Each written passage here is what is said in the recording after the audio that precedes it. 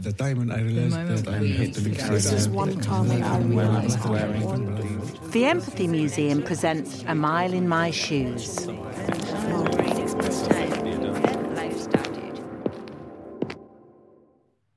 These shoes are well-worn white Converse with blue and red lines on their rubber sole.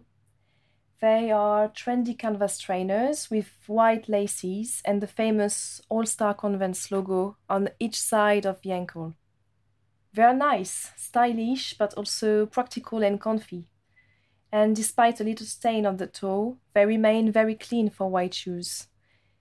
They look like a pair of shoes of a straightforward and outgoing person. These shoes belong to Raquel, and this is her story.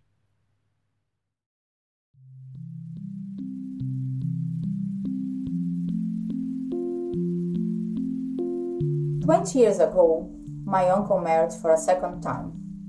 I was 10 years old and I met my new aunt. She was funny, she loved the beach and carnival. She loved life. We became very close and she became my oldest friend. She gave me advice about boys and always encouraged me to study. She was different. I didn't call her like auntie, because in Brazil you say aunt for everyone. I started to call her by name. Lili, all the time. She loved to look herself in the mirror, see how she's beautiful. Like always wearing nice clothes, not expensive, but she always like well-dressing. One day she became very ill. The doctor discovered lung cancer. It was a very difficult period in the family. I didn't know what to do. You need to do something different, to continue life like nothing's happened. It was very difficult. You never know how to deal with this in the family when someone's sick. And I was very terrified because it's the first case in the family someone have cancer. With treatment and hospitalizations, she started to lose all the hair. She started to lose a lot of weight. She tried to use a wig, but it was so fake, it was so bad. She can't do anything, like she can cook, she can clean, just stay in bed, you need to stay home all the time. It was like 2 years, and then up and down, and up and down. I used to go in the hospital, stay with her as well. I used to talk about my life, to distract her a little bit about the sickness. She fought bravely for 2 years against the disease. And one hot summer night in the hospital bed, she took the last breath. I can remember the day the cemetery, and because her mom and her father was alive, and it was very bad to see her parents cry about lost the child. And my cousin was like 15 years old, but he's very young.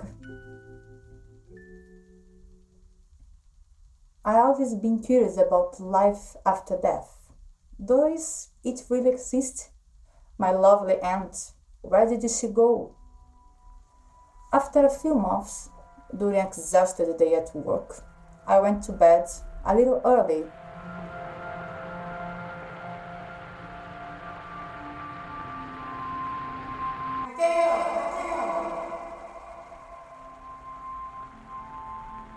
I woke up in the middle of the night with my aunt's voice shouting my name. Her voice was so strong. It felt like she was yelling in my ear.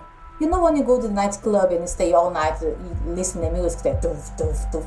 It was like this. I continued like, ding, with her voice. It was so strong, so strong. Then my eyes opened without my will. When someone like very scared, what they close their eye like kids, like. But when I had this experience, my eyes opened straight away, like ding. I would like to close the eyes because I don't know, maybe she was there. I felt a chilly going down my spine into my toes. I couldn't move in my bed. I was paralyzed. I can feel my body, my arms, my legs. It was like seconds, but it was like 1 minute or half an hour. And then I start to pray, like.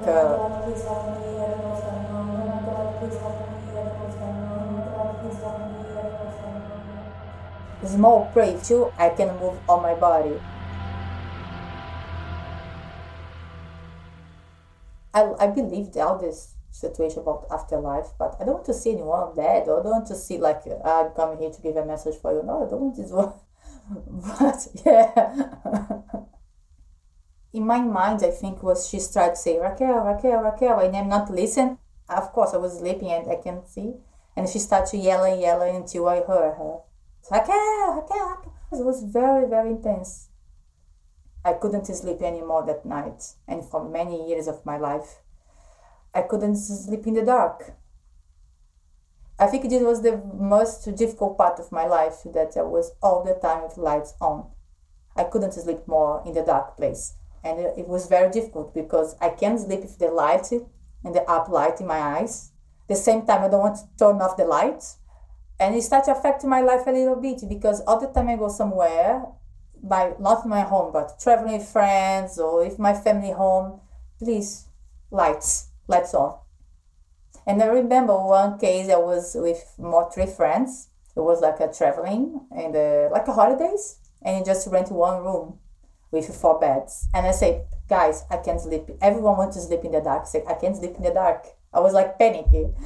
And the ladies, it's okay, Raquel, we are here. If something happens, you can say our name. They scream our name. You say, okay. People understand a little bit because everyone's scared about see dead people. If I'm going to sleep in your home, say, look, I see dead people. Say, okay, turn off the lights. Everyone. No one say, let's go, let's see the ghost. No, turn on the light. Was not the first time in my family to have a spirit experience. My cousin saw our grandmother in her room one night and they talked. But I never thought it could happen to me either. As soon as I got it, I called my mom and told her what happened.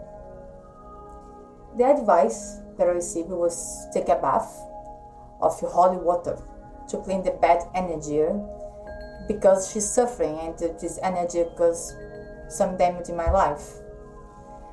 And I asked the priest to celebrate a mass in the church in her name so that she would find peace. I think after a couple of years, she came to me in my dreams. She was beautiful. Her blonde hair grew back. She didn't look sick anymore. She was on the balcony of my grandparents' house, where the family's reunions always took the place. And the day was so beautiful, the sunlight was behind her. And I asked her what she's doing here. And she came up to me and said, I'm fine. Now I'm in peace. I love you. And I woke up without fear and smiling.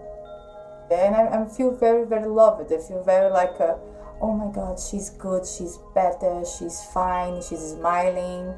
She's not angry with life or this kind of situation, because sometimes when the end of the life she was very angry because she's dying and she don't want to die. She was very, very worried or lost. And the second time she understands the situation maybe, and she come to me, talk to me like she was fine, because I think she knows that she scared me. She knows scared me in the beginning, and she want to come and say, okay, sorry, it was okay now.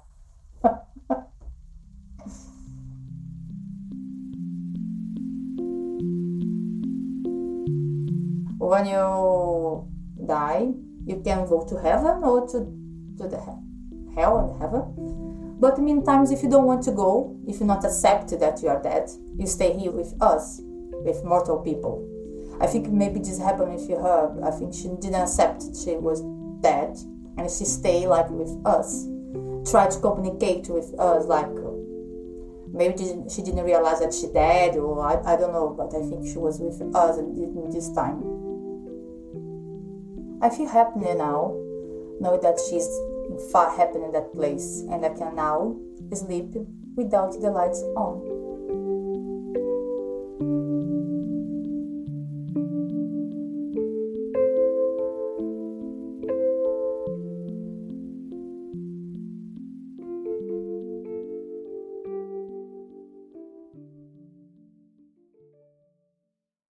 This podcast is part of the GLA ESOL Plus Arts Project, a collaboration between City Lit Adult Education College, Empathy Museum, Boldface and storyteller Ariane Hagilius. The project explores how ESOL and the arts can work together to promote English language learning in the UK capital. The music in this podcast was Starlight by Chad Crouch, Peanut Shells by Chad Crouch and Fragile Data by Blair Moon.